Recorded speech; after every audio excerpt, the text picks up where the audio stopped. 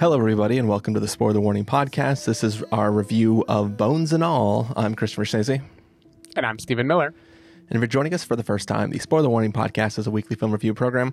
Each week in the show, we're going to dive in, debate, discuss, and argue over the latest films coming to a theater near you. This week, we're catching up on a few things that we've seen over the last bit while we were traveling and stuff. But yeah, here we're going to talk about a little film called Bones and All. Question for you, Stephen. Explain to me the causal link of transactions. You have this director makes a film with Timothée Chalamet and Armie Hammer. That is this little gay coming of age story. Armie Hammer goes on to become an actual cannibal. This director and Timothée Chalamet decide to make a film about cannibals. Is there anything there that certainly when this movie was announced, that is immediately where my head went. Now, the boring answer is that this movie was adapted from a book and it was already in the works long before anything about Armie Hammer came to light. The much more fun answer is that Luca inspired Armie Hammer to have a cannibal fetish by talking about the fact that he was going to make this movie while they were on set together. During that phase when Armie was supposedly in love with Luca or whatever, he was going around. He had a few press releases after where he seemed like he was trying to make a big deal out of the production of that movie. Gotcha. But no, unfortunately, I think they are very unrelated to the point where Luca has actually been asked about this in interviews. And he said, how can you not? Yeah, he said, of course, they're unrelated. And then he also said he would love to do a Call Me By Your Name 2 and have Armie Hammer reprise his role. So Luca does not cancel people who ought to be canceled. And I'm just going to choose to ignore that for the sake of this movie. Maybe he just likes eating at the same restaurants that Armie Hammer does, and he doesn't want to get disinvited. That's true. Yeah. All right, cool. Well, that was obviously my silly way to intro to us to this little film called Bones and All. Any serious comments before we get started, Stephen? Whew. I don't know. All I'll say is I went into this movie not knowing anything except for the idea of cannibal romance, and I thought that it was interesting to know so little about it. Not even know how literal the idea of cannibal romance was going to be or not be in the movie. I'm gonna be even more honest, Stephen. Until right before going to watch this film, it didn't even dawn on me that Bones and All had anything to do with cannibalism. I just saw a bunch of emaciated young couple-y people maybe getting into some trouble. They're showing all their bones. But no. In all seriousness, I kind of started to hear about it being a cannibal movie, as I got closer to seeing it. But this is a film that, I knew very, very little about other than a little bit of that. There wasn't even a whole lot of chatter that I was listening to. It was mostly a thing where, you were out and away, and I was just oh, what kind of stuff can I see over over Thanksgiving break? I'm all right, this is playing at Alamo, I'll see that. This is playing at Alamo, I'll see that. So I kind of went in kind of as blind as I can be, generally, being somebody who does watch trailers and stuff like that. But yeah, this film was mostly a surprise to me. Okay. Oh, so now I have the real right question here, which is similar to when we saw Raw in theaters, which is, what did you eat while you watched this movie, and how did you time your meal? I got a burger. I was there early enough, and the theater was definitely empty enough. I saw it in theater 3, which is it's 2.5 rows basically. Yeah. And I got my burger and ate it real fast. But yeah, I didn't really know what to expect as far as how gory or whatever this film could get. But I was definitely not, even Raw didn't bother me that much, right?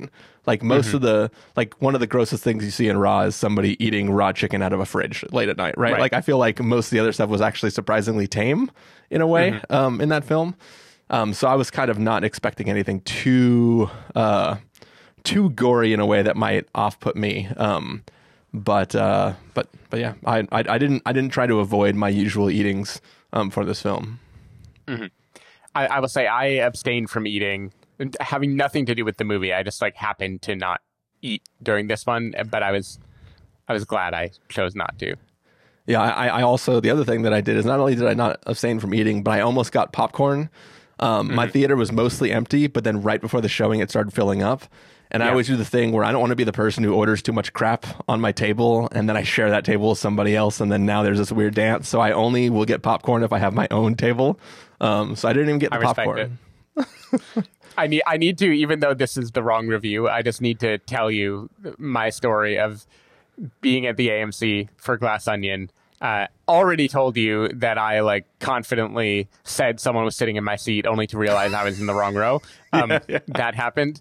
But the next thing that happened is, so I had booked multiple seats because it's AMC. I don't know what they're doing over there. I want a buffer for myself, Yeah. I thought Joanna might come, but I booked a third seat too, just to make sure she would have a buffer anyway. Yeah. Moments before the movie started, this young couple came in and sat in a seat that I knew was one of mine. And I had a moment of being like, am I going to tell them I know that's not their seat and then have to reveal that I booked 3 seats for myself? And I decided not to, and I just let them be there talking during the whole movie. Oh, great. Yeah. Did you tell them, hey, don't talk through that movie. You'll be able to watch it on Netflix in a month. All right. Well, ready to get started, Stephen? Yep. All right. We're going to take a listen to the trailer for Bones and All and then come back and give everyone a review. So you can't spend the night? Not all night. So where'd you move here from anyway? Eastern Shore. Try that.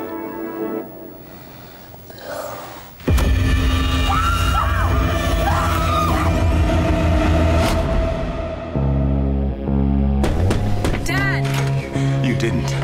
When the cops get here, you have to be good and gone. I can't help you anymore. I know it's not your fault. You were born this way. You ate them. I believed you had to. I don't know why.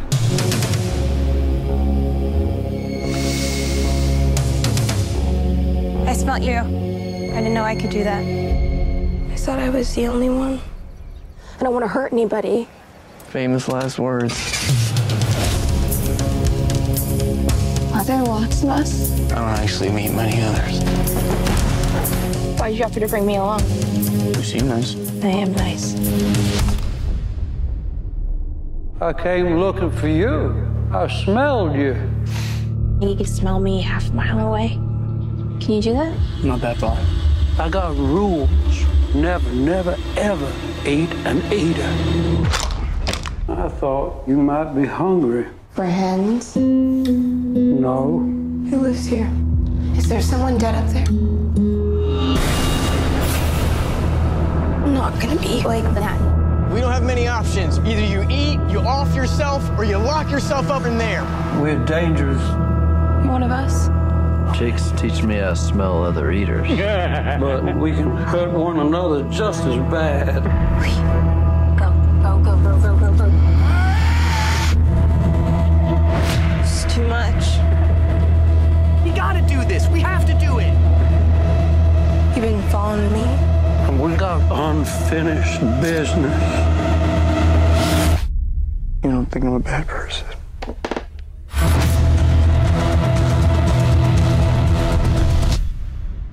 All I think is that I love you.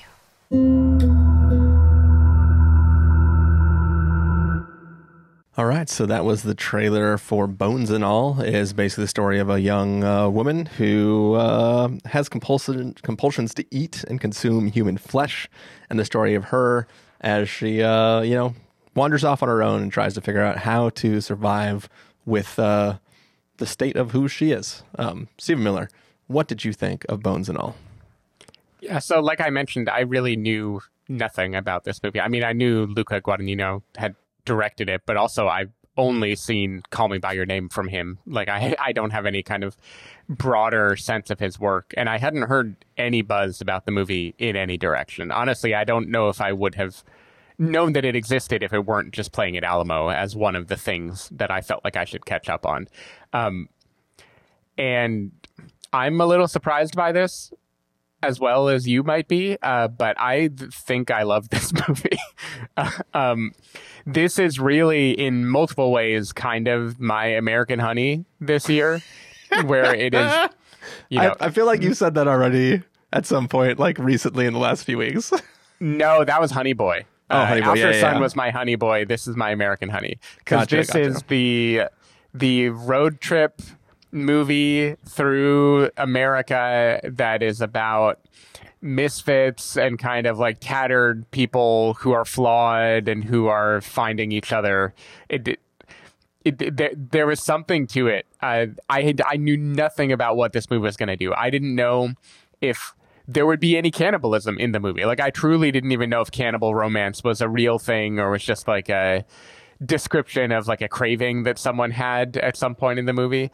And it just, it manages to be so kind of lush in the filmmaking style, much like Call Me By Your Name. Like, I just think there are shots and emotional, tender moments that just worked so well on me. And I also found it very unpredictable. Like, mild spoilers for this movie. People do eat people in this movie on screen multiple times. Characters that you sympathize with eat people on screen multiple times. And there is a kind of fascination with this, like, this idea of being othered or like having a craving or thing that you are told is wrong and you kind of hate yourself for, but you can't stop. That I think it would be too reductive to just call this a metaphor, but it certainly brings up a lot of things. Like, queerness seems like a really big subtext of this. I don't think it's a coincidence that we hear like the Reagan administration talking in the background, and this is set in a time when being queer was kind of associated with the potential loss of life and, diseases that people didn't understand yet, and they were blaming for it. Like, the idea of being a teenager and feeling like something about you is wrong and other people can sense it and is potentially dangerous, I just thought was such a interesting angle that I'm curious if it was in the source material or if it was just kind of added by the director after the fact. But in that context, not connecting the metaphor, because again, there is no perfect metaphor for it. It'd be very problematic if this were literally a metaphor for what it means to be othered as a teenager. I just found the emotions that it brings up so kind of lovely and beautiful. And the fact that it does that with uncompromising characters who do things that we as human beings see as definitely wrong or definitely not good. I just think there's like a challenging nature to it. And the way Timothée Chalamet and Taylor Russell kind of play that challenging nature with such like tenderness and empathy, I just found the combination very interesting. It was just a movie that surprised me in a lot of ways, and it was kind of beautiful and strange at the same time. And then there's the pack of side characters who I've hit or miss feelings about. I think Michael Stuhlbarg is fantastic in this movie. Like, I love the world building that is brought up here of this world of cannibals, and there are people out there who are cannibals, and what does it do to them being exiled? What do they do with this craving? What kind of person do they turn into? And he brings just so many interesting layers to that role. I just loved when he showed up.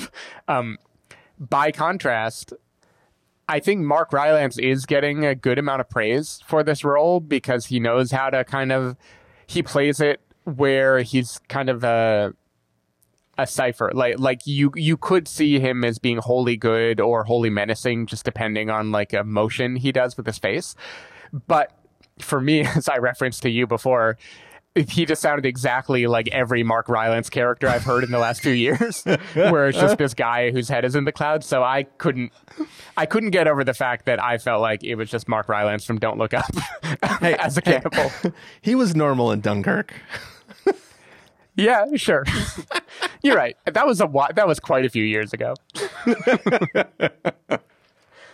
Oh. Anyway, Mark Rylance didn't wholly work for me, but everything else about this movie I just thought was really, really beautiful and surprising. And it was a very small movie. You know, I don't have a ton of details to dive into and talk about.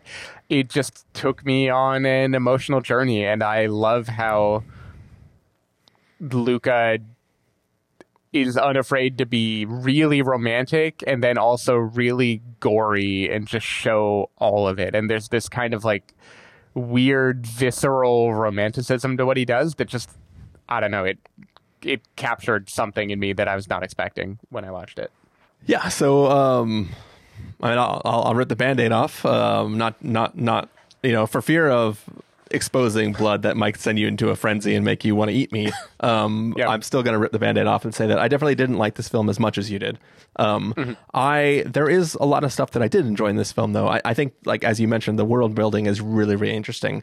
Like, I definitely like trying to learn about, you know, how do different people in this world deal with the compulsion, and the people who embrace it versus the people who try to like put it off and hide it, and sort of the way that like different people within the society also play into it, like the rules that people create for who they will or won't eat, or what lengths they will go to provide something that they could eat. That was all super, super interesting, and kind of seeing, slowly learning the backstory of this character through these tapes that have been left for her to figure out when were the first time things happened to her, when were the second time. When people meet, they always ask each other about their first time, and like all these things to like try to get to know each other, compare stories with each other, learn from other eaters in the world. Like just the fact that they refer to themselves as eaters is like an interesting concept. Like all that kind of stuff was exciting. I liked that. I liked the road trip nature of this world. The sort of putting two characters, one who embraces who they are and one who doesn't, is a very, very interesting thing to do. And all that kept me drawn into the story. You know, you've already kind of brought up the queer coding of a lot of stuff in this film. Something about that didn't quite work for me because it never existed in pure metaphor or literal making this subtext be text. And when it dipped into literal text, it was counter to the thing that we were watching on screen, where it was like the context of you making it literal breaks down in the who you were pairing off and like what you're asking them to do in the story. Right. And it made me go like, is this a metaphor or is this just literal? Like just the way that the characters behave and the decisions they made felt like, okay, so now you're talking like, you know, there are points where Timothée Chalamet, you know, may try to find an appropriate person to interact with, and like it is now just straight literal text. It's not subtext anymore. It's no longer a metaphor. It's just going for it. But then it's like, wait, but that doesn't make sense of like what you're asking. Like you're coding it as though this is supposed to be a metaphor, but you're making it literal, and then it's counter to who the character seems to be based on the actions they're taking everywhere. So it was just, there was something about that sort of, like it wasn't strafing the line or whatever. It was just flip-flopping back and forth between like, when is this going to be a metaphor for something, whether it's like, you know, the compulsions and the thinking that somebody is not right, or the thinking you're alone in the world and then suddenly straying off on your own and finding out that like there are so many people like you, that like there's a community of people to help support you in this thing that you are compelled to do. Like there's so much stuff that it like wants to play with, where I'm like, I almost wish it would be more metaphor or not at all, because it didn't seem like it knew how to straddle. That's the word I was looking for. Not strafe. It was strafing the line. I wanted it to straddle the line. And something about that just, it kept taking me out, because I'm like, oh, this is interesting. I'm like, wait, but that doesn't make sense. And I'm like, oh, okay, this is interesting. And I kept flip-flopping myself as being in the movie and out of the movie, because I kept trying to see what the filmmakers seemed to be trying to do versus the story they were trying to tell. And it's like, as a metaphor, it's amazing that as soon as you run away from home, you find more people like you and you become more comfortable in your own skin. And like, I love that as a metaphor, but like, really, you've lived your entire life and never encountered another eater, but this film makes it seem like there's eaters. Fucking throw a rock and you'll hit an eater. Like it just, you know what I mean? Like it seemed like there was weird stuff that sort of was counter to what I expected from the story. And then there's things that like feel like not backing all the way back out. There's things to be a metaphor. Like the first scene of violence that we see in this film is when, it involves people being in close proximity to each other and like smelling a finger, right?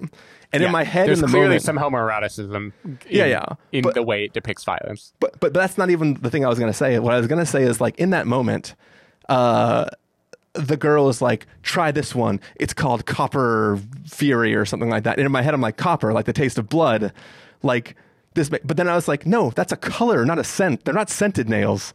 They're colored. Like where it was like, it was trying to even play in the zone when it was just, what are we going to name this shade of nail polish? And it was like, first in the back of my head, I'm like, that's cool. I'm like, no, that's dumb. What am I even thinking? I kept being distracted by what the filmmaker was trying to do, and I couldn't fully sink into the story. And then by the end of it, like, I feel like, once again, a Band-Aid is just ripped off, and it's kind of like, and we're done with the story now. You know what I mean? And I felt like it didn't amount to anything learned from the character, just a journey experienced. And it's not that I need the character to learn anything over the course of this journey, but it's like, what she needs is for somebody to teach her how to be. And at the end, I feel like she doesn't get what she's searching for she just has gone on a journey, and then I wonder what I just watched, like what it amounted to.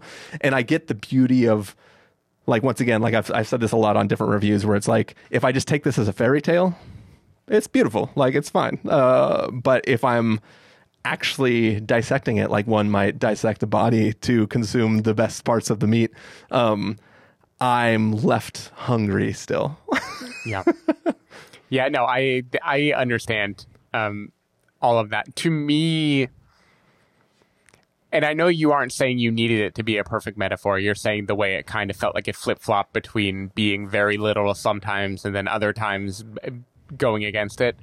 To me, the way it cast kind of a cloud over what it was trying to say was part of what I liked about it, because what I think the movie is more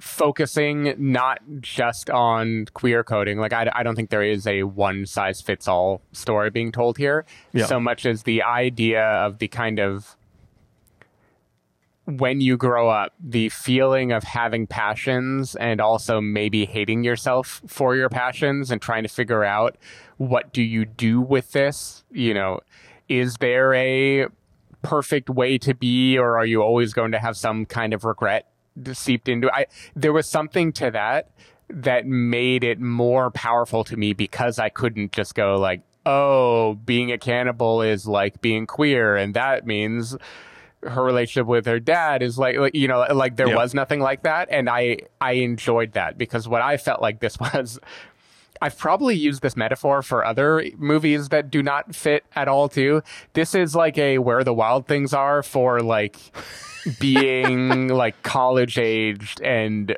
overrun with hormones and feeling like you don't belong and you are disgusting, but also doing actions and coming into your body. And it just has this, like, there's something about it that felt like it worked on an emotional and kind of psychological level in a way that was made better by the fact that I couldn't draw any neat lines as to, like, this is the one message it's saying. And, you know, you talk about there's someone who knows how to be and someone else who needs to be taught how to be. And you kind of want the movie to operate where at the end of the day, she learns how she should be, you know, how to carry this, like, closer to what Call Me By Your Name was. And in many respects, you know, the literal narrative of that movie is kind of what we're trying to map onto this movie. But it doesn't end that way, because I think what this movie is saying is shit is complicated, and in the process of figuring out who we were. Here for we all say queer people, but I think it broadens to anyone. In figuring out who we were, we probably left scars and we probably didn't do everything right. And how do we grapple with the fact that we were hurt and maybe we also hurt people in our orbit at the same time? And I think there was just something more beautiful about that to me, even though I also don't know 100% what it means. I should mention, I'm not trying to say that in the height of the AIDS crisis it was wrong or anything like that. I'm just saying the feeling of complicated loathing in something that I imagine you would be going through in that time. It seems like it would all get tied together. Yeah. Yeah. Another thing that we just played the trailer a second ago, and there's that line at the end of the trailer where she goes, "All I know is that I love you," and I'm like, I'm pretty sure this entire movie is like a cross-state drive, and your entire existence has been like, in a generous estimate, it's been like a week of time. I feel like so. I know that's a trope of all movies, like aliens invade and suddenly two characters are in love by the end. But like it seemed like there was a big leap to get to that point in time. Yeah. Again, though, if I can call back to Call Me by Your Name, in these kind of movies, it is about like a very sudden and intense feeling, and that's clearly what she's going through. I get it. I hear it. I was surprised because I'd never seen a trailer until you played the audio, when we were recording this. Yeah. I was surprised that line made it into the trailer, because in the movie, that line is like very late in the movie, and I was tearing up while I listened to it. But this kind of splices it apart and drops it in different parts of the trailer in a way that surprised me. One last joking question for you, Stephen. This is not even a complaint joke. It's just a joke. Remember in A Ghost Story, Rooney Mara like eats a pie in real time? Mm-hmm. Did you want that for Bones and All? Like just like straight, like just give us like, a pack of eaters just slowly consuming a body in real time. Kinda. Yeah. I can see that. I can definitely see that. I did feel like the camera, it's funny because Luca Guadagnino is clearly painting some parallels between, and he's not the first to do it, Raw was also this, between feasting on meat and having sex, right? Like gore and sex and bodily fluids and all of it kind of wrapped up in one. Yeah. The movie, the camera lingers on entrails and people biting into things and the bloody aftermath and stuff so much more than I thought it was going to when I went into this movie. And it's kind of odd that when I was watching those scenes, I kind of felt the shame you would feel from porn or something. There was something weird where it felt like he really did tie those together. My favorite subversion of that is that the first real prolonged eating scene is Mark Rylance just in his underwear.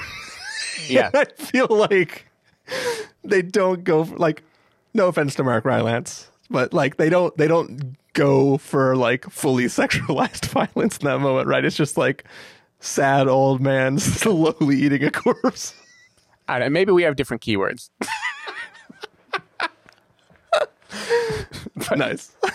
No, I know. I mean, yeah, I don't think it's a coincidence either that he's in his underwear and it isn't. I don't know. There is that clash of what it's saying is kind of what made me keep getting pulled into this movie.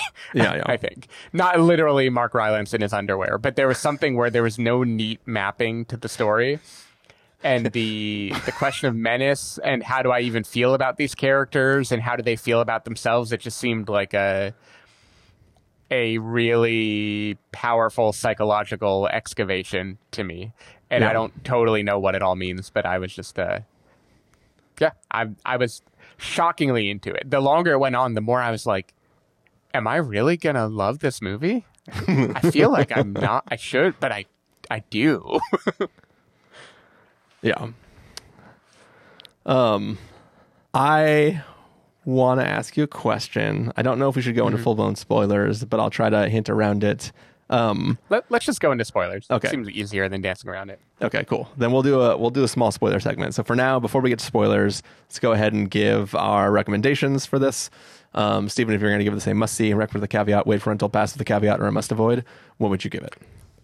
I am giving it a pleasantly surprised must-see. I think Timothy and Taylor both are just so excellent here, and I really think it captures something about being young and coming of age and coming into having a body and all the complicated feelings that go with that. And I found it very moving in this kind of abstract way where I didn't always know why I was tearing up, but I teared up like multiple times. And I think it is a beautiful experience that more people should have, because maybe some people will emotionally resonate that way too.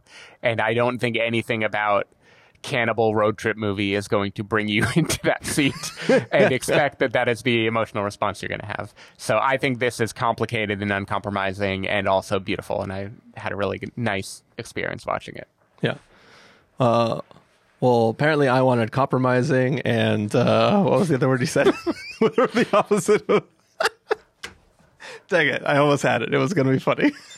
But yeah, so I'm going to give this a wait for rental. It didn't work as well for me. It's doing a lot of stuff and I enjoy a number of bits and pieces of it. Mostly the fleshy bits. Yeah. The jowls and the little underarm flaps. You don't like the bones? Yeah, I don't like the bones. I like the awl, but not the bones. But there's a lot of interesting concepts at play here, and a lot of it's easy to discuss some of the themes in this film. I just wish the themes were a little bit more cohesive with the raw narrative, and I didn't quite get enough to make me not spend too much time thinking about the themes as opposed to just purely feeling the emotions of the scenes. But I didn't dislike the film at all. I just think it didn't really stick with me the way that I would have hoped. But it was no warm bodies. Yeah, it was no warm bodies. But yeah, so that's it for the non-spoiler part of this review. Stephen Miller, if people want to find you throughout the week, where can they do that? People can find me at twitter.com/sdavidmiller or sdavidmiller.com. People can find me at ChristopherInRealLife.com or Twitter.com/ChristopherIRL. You can find the podcast over at thespoilerwarning.com, where you can get a bunch of the back episodes of the show.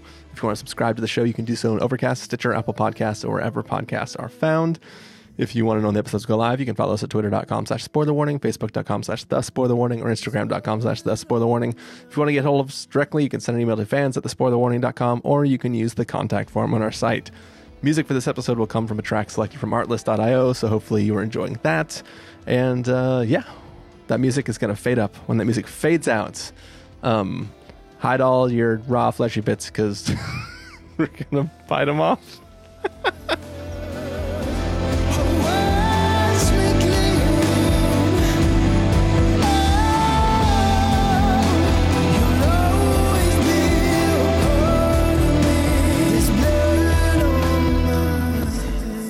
All right, we are back. This is the after part of our review of Bones and All, where we're going to be talking spoilers and all.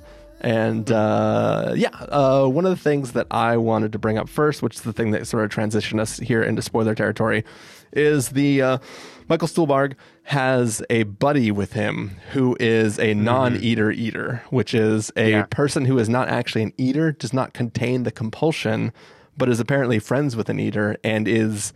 He's like a poser, an eater poser who is trying to get in on the action and learning to eat and learning to smell other eaters, even though he is not an eater. And yeah, the idea of that class of person in the context of this world was super, super interesting. I don't know what it means for all the metaphors that are going around in this world. I don't think it does. That's one of those places where I think it just it refuses to be just the metaphor, basically. It's trying to make it more complicated. But yeah, I really thought that was a compelling thing, just the idea of it's been a little while since I've seen the film, a few weeks now. But I feel like the backstory for that character was that he stumbled into a field and saw Michael Stuhlbarg eating somebody and was like, that seems cool. And instead of running and cowering, he was like, can you break me off a piece of that? Yeah. Or I even though I think it does not track with the metaphor anymore, I definitely got a kind of he is a voyeur, or he got some kind of sexual, let me watch, let me be there. He's a cuck. He's a meat cuck. But then he decides he wants to join in. I also, that is an example of some of the kind of world building the movie is doing around the edges where I'm like, wow, there is a whole lore here that I could go down if I wanted to. But that's the thing is, like, I mean, I feel more comfortable talking about it if I remove the metaphors of this film completely. But the idea of a person who, like, if you're born an eater, there is an actual compulsion. You know, different characters talk about the first time they ate, they were in a situation, they blacked out, and when they came to, they were covered in blood, right? It's like a literal thing that you cannot control. Your body takes over, your instincts take over, and you consume it. Even the ones who have resigned themselves to the life of being an eater still are averse to it in some way. That's why they create codes like, you know, never eating other eaters, or, you know, like Mark Rylance's character. You can smell somebody who's close to death, and if you smell somebody who's about to die, you will wait till they die naturally and then consume them right after they've died, as opposed to just like it's not a vampire situation where you're just like swooping down from the darkness and killing people and then eating them, right? You know, in between Mark Rylance and Taylor Russell, like there is Timothée Chalamet's character, who is sort of like, look, I'm going to kill some people, but like, I'm just going to kill like assholes or people nobody loves. Like, I'm not going to just go around murdering people for fun, but like, you know, if you're drunk and, you know, maybe you deserve to die. Like, you know, so I was really invested in seeing all that kind of stuff.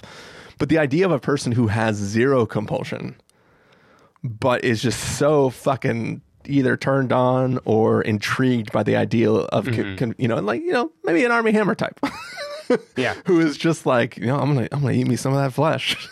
that is very.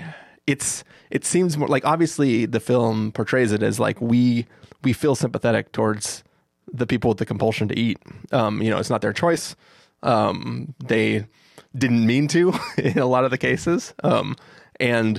But a person who just like is like, yeah, I want to get on there and do this thing that's super fucked up. It's gonna be crazy. There was something about that really, really intrigued me, and like I wanted to know more about different kinds of people in the society, and whether, you know, like obviously we have just those kind of four groups: the people who can't control it, the people who can and sort of maybe only pick bad people, the people who can control it, can control when they do it, and only pick people who are dying anyways, and then the posers who are just fucking twisted. I wanted to see even more groups of people, and like I'm really interested in, like, you know, not fanfic in this world, but like other stories. The taxonomy of cannibals. I also would have happily seen them continue to meet other eaters in this world just to get more of a sense of that. I think though that like taxonomy is kind of part of the complicated morals of the movie, because I don't know about you, but for me, when the character Dale, who is the guy who was not born an eater, but he has decided to become one anyway, when it's first revealed who he is and what he does, I, much like the main character, recoiled in a like, oh, well, he is evil then for doing that. Like, I've already invented a morality in my mind where, because I'm giving him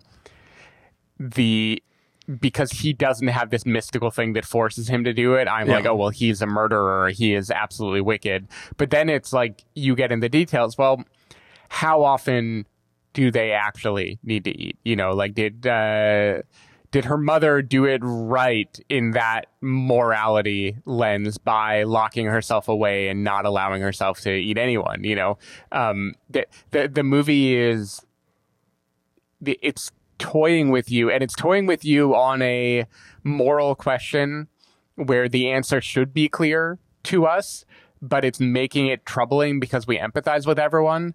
And then I think it's like, there's something about how, because it's playing with morality where we can't fully buy into the moral code of the universe, it makes it feel like you are empathizing with people who you do want to relate to. I don't know how it works, but there's something about it where, like, the fact that I think we can all agree murdering and eating people is wrong. And yet the movie makes us feel pangs for them and want them to live fulfilling lives and even be able to murder and eat assholes occasionally. Like, I don't know. There's something about that gradient that I think the movie is playing a lot with your moral compass in a way that I really enjoyed. Yeah. Now I'm going to ask you a few nitpicky details or more thought experiments. Well, first, I want to call out that Dale, the eater voyeur guy, is David Gordon Green, the director of many movies, most recently the Halloween reboots, but also things that are more in the visual style of something like Luca. And it was interesting to see him crop up there. So he was just literally a person who enjoys gore and yeah, exactly. He's just like, give me some of that. Nice. Yeah, so here's my question for you. So the one thing, we talked about the good things about the world building, like these different types of people with their various sets of morals. All right, putting all that on the side, you have a body in front of you, died of natural causes. Maybe you were just hitchhiking along the road and then somebody hit a body and then ran away. No harm, no foul. Don't want to let this just go to the birds. Might as well eat this now, right? What are the rules of cannibalism from the standpoint of what feeds the compulsion, right? Mm-hmm. If I'm not going to eat bones and all in that moment, how long can I be satiated by that meat if I just, wrapped some in a little handkerchief and put it in my pocket and saved some for later when I need a little nibble, right? Can I cook human flesh and eat it? Like if I just prepared, like if Hawthorne was here and could like cook me the best thigh that I've ever had, mm-hmm. would that still get rid of my craving, or does it have to be like bloody raw flesh that just happened?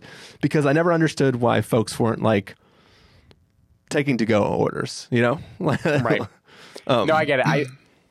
I think in this world, it has to be bloody, raw flesh that just happened. And there's something about the ritual of feeding directly off of the body that is, like, necessary to it. They're not... The way the film shoots cannibalism, in all cases, except for maybe at the end, where she is eating Timmy, bones and all. There, she seems very kind of cogent and like in control the whole time and doing this as a conscious act of love for him. I mean, it seems like there's a transition that slowly happens where it starts off as that, but then the bloodlust takes over and it's like, she seems to be going from in control to not in control. Because every other case, that transition is very clear. And it's interesting because it isn't, the movie doesn't paint it as bloodlust in the way that we're used to seeing. Like you were joking about like, if I would smell blood, right, and if that would be a problem. I forget what you were doing that would cause that to happen. Ripping off a Band-Aid. Rip off a Band-Aid, yeah. This movie doesn't have that language much at all. Like they talk about the idea of if you go too long without feeding, you don't know what you're going to do. Right, you might snap, but for the most part, other than her as a teenager who isn't in control of it yet, no one here is just like snapping and suddenly in a 28 days later frenzy or anything like that. Like, it's more they know they have this thing to do, they get ready for the ritual of it, and then they transition into creatures that have to eat. Not totally ravenously, just... I don't know, it's interesting. The visual language of how they feast is fascinating and honestly very hard to separate from the metaphor of sex. Because it is another one of those things where it'd be one thing if they were like, I go crazy when I smell blood like a werewolf or something and I just turn into something else and I become a danger to everyone. But this is more like I have this thing that supposedly I could deprive myself of forever. I'm not sure how exactly. It might require a lot of effort and locking myself away from the world, but I could deprive myself of it forever. And every time I eat, it isn't because I was going to die 5 minutes later if I didn't eat. It's a thing that I know I need to be entirely who I am. And we need to find some accommodation for how that fits in my life. Like that to me is the part of it that is most sexual orientation in nature, And I just thought that was interesting. And that's the thing. Because like, if you think about it, if you wait until you black out, then you're more likely to go bones and all, right? If you're, having some Bob jerky like 3 times a day as part of your square meals, does that craving just never happen? Does the craving only happen when you deprive it? Like that's the thing that I'm kind of getting at, because it feels like, I might just break a rule. I know we're in spoiler territory for this film, but there is another cannibalist film that has come out in recent years. I think it was called Fresh. I feel like it's on Hulu now. It's got a Bucky in it. Sebastian Stan. Yeah. And that involves cannibalism with a plan, right? But it's not about compulsion. It's about it's more on the menu side of things, where it's like, oh no, just human flesh is great to eat. Like, and there is a way to like there's companies right now that give you toilet paper that's made from bamboo, so you don't have to kill the whole tree just to make your toilet paper. That film involves a similar idea, which is don't kill the whole tree. You can slowly eat something and have it not be dead, right? I just feel like this film is not even interested in that idea of like, how do I actually handle the cravings as opposed to just indulge everyone? Because, I mean, think about it. Just the sheer fact that you have to do the work to kill somebody every time you want to eat. Like, I know that this film is essentially a period piece in the year of Walkman. Right. This would be a much different film if it was like a modern day 2022 DNA and shit like that was a thing. This film would play out way differently.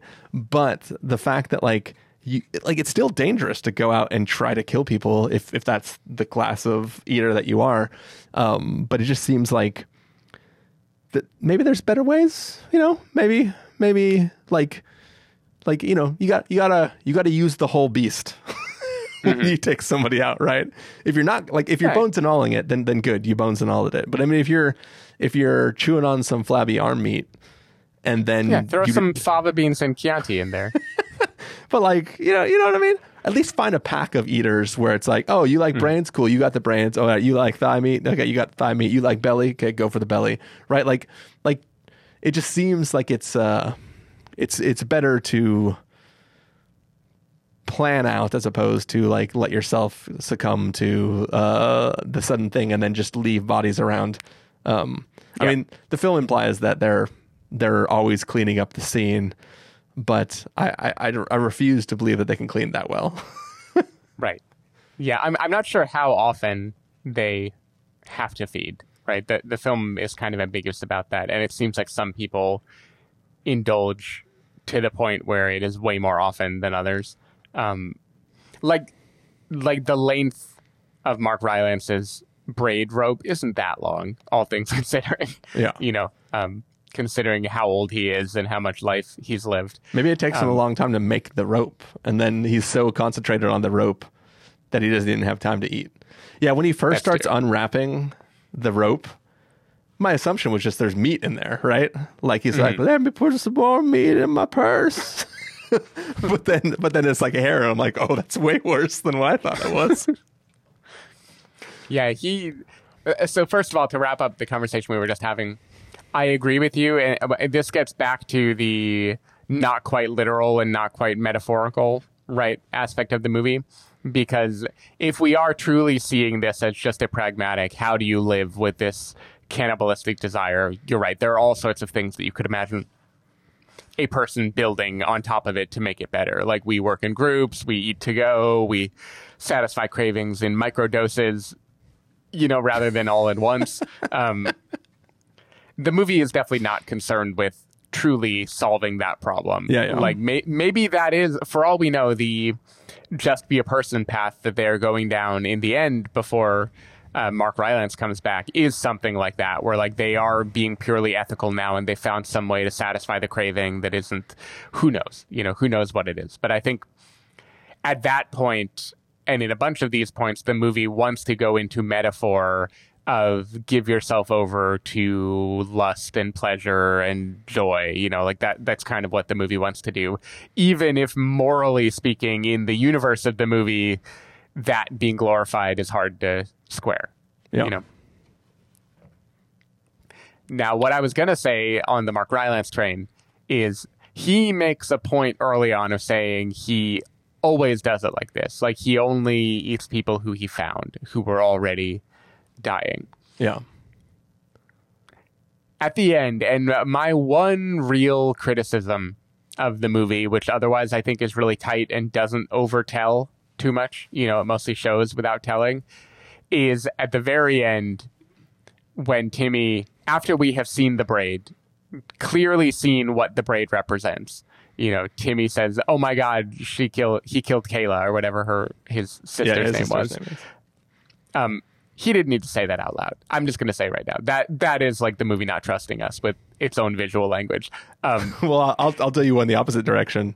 That could be any blonde girl. Just kidding. Yep. Anyway, what I was going to say, he killed her. He clearly didn't just find her dead and then eat her. So do we think he has been deluded and lying this whole time, or do we think something awoke in him? No, he states his wills, right? He was saying that like if you would have stayed with me, it would have been fine, but you know too much about me and my habits. You can connect me to, like, it was more of a like, you know, deleting all the witnesses, right? Like she, if you ever get caught because you don't follow my rules, they could use you to find me. Like it was that sort of thing. Like it's she knew too much, and he was trying to literally eat all the evidence. Is the way I sort of interpreted it. And he was breaking with formalities for the purposes of, like, if you can't be mine, you're going to be nobody's. And it didn't seem overtly sexual, but mostly like, hey, I want a little colony. I want a little pupil to continue my braided rope once I'm gone. And, you know, maybe he wants to be consumed by another eater when he dies, and maybe he's close to death or something like that. You know, like I can extrapolate all over the place, but I think he knew he was breaking protocol coming after them, which is why he didn't lustfully just attack her, right? He was like telling her, like, you gotta know what I'm doing.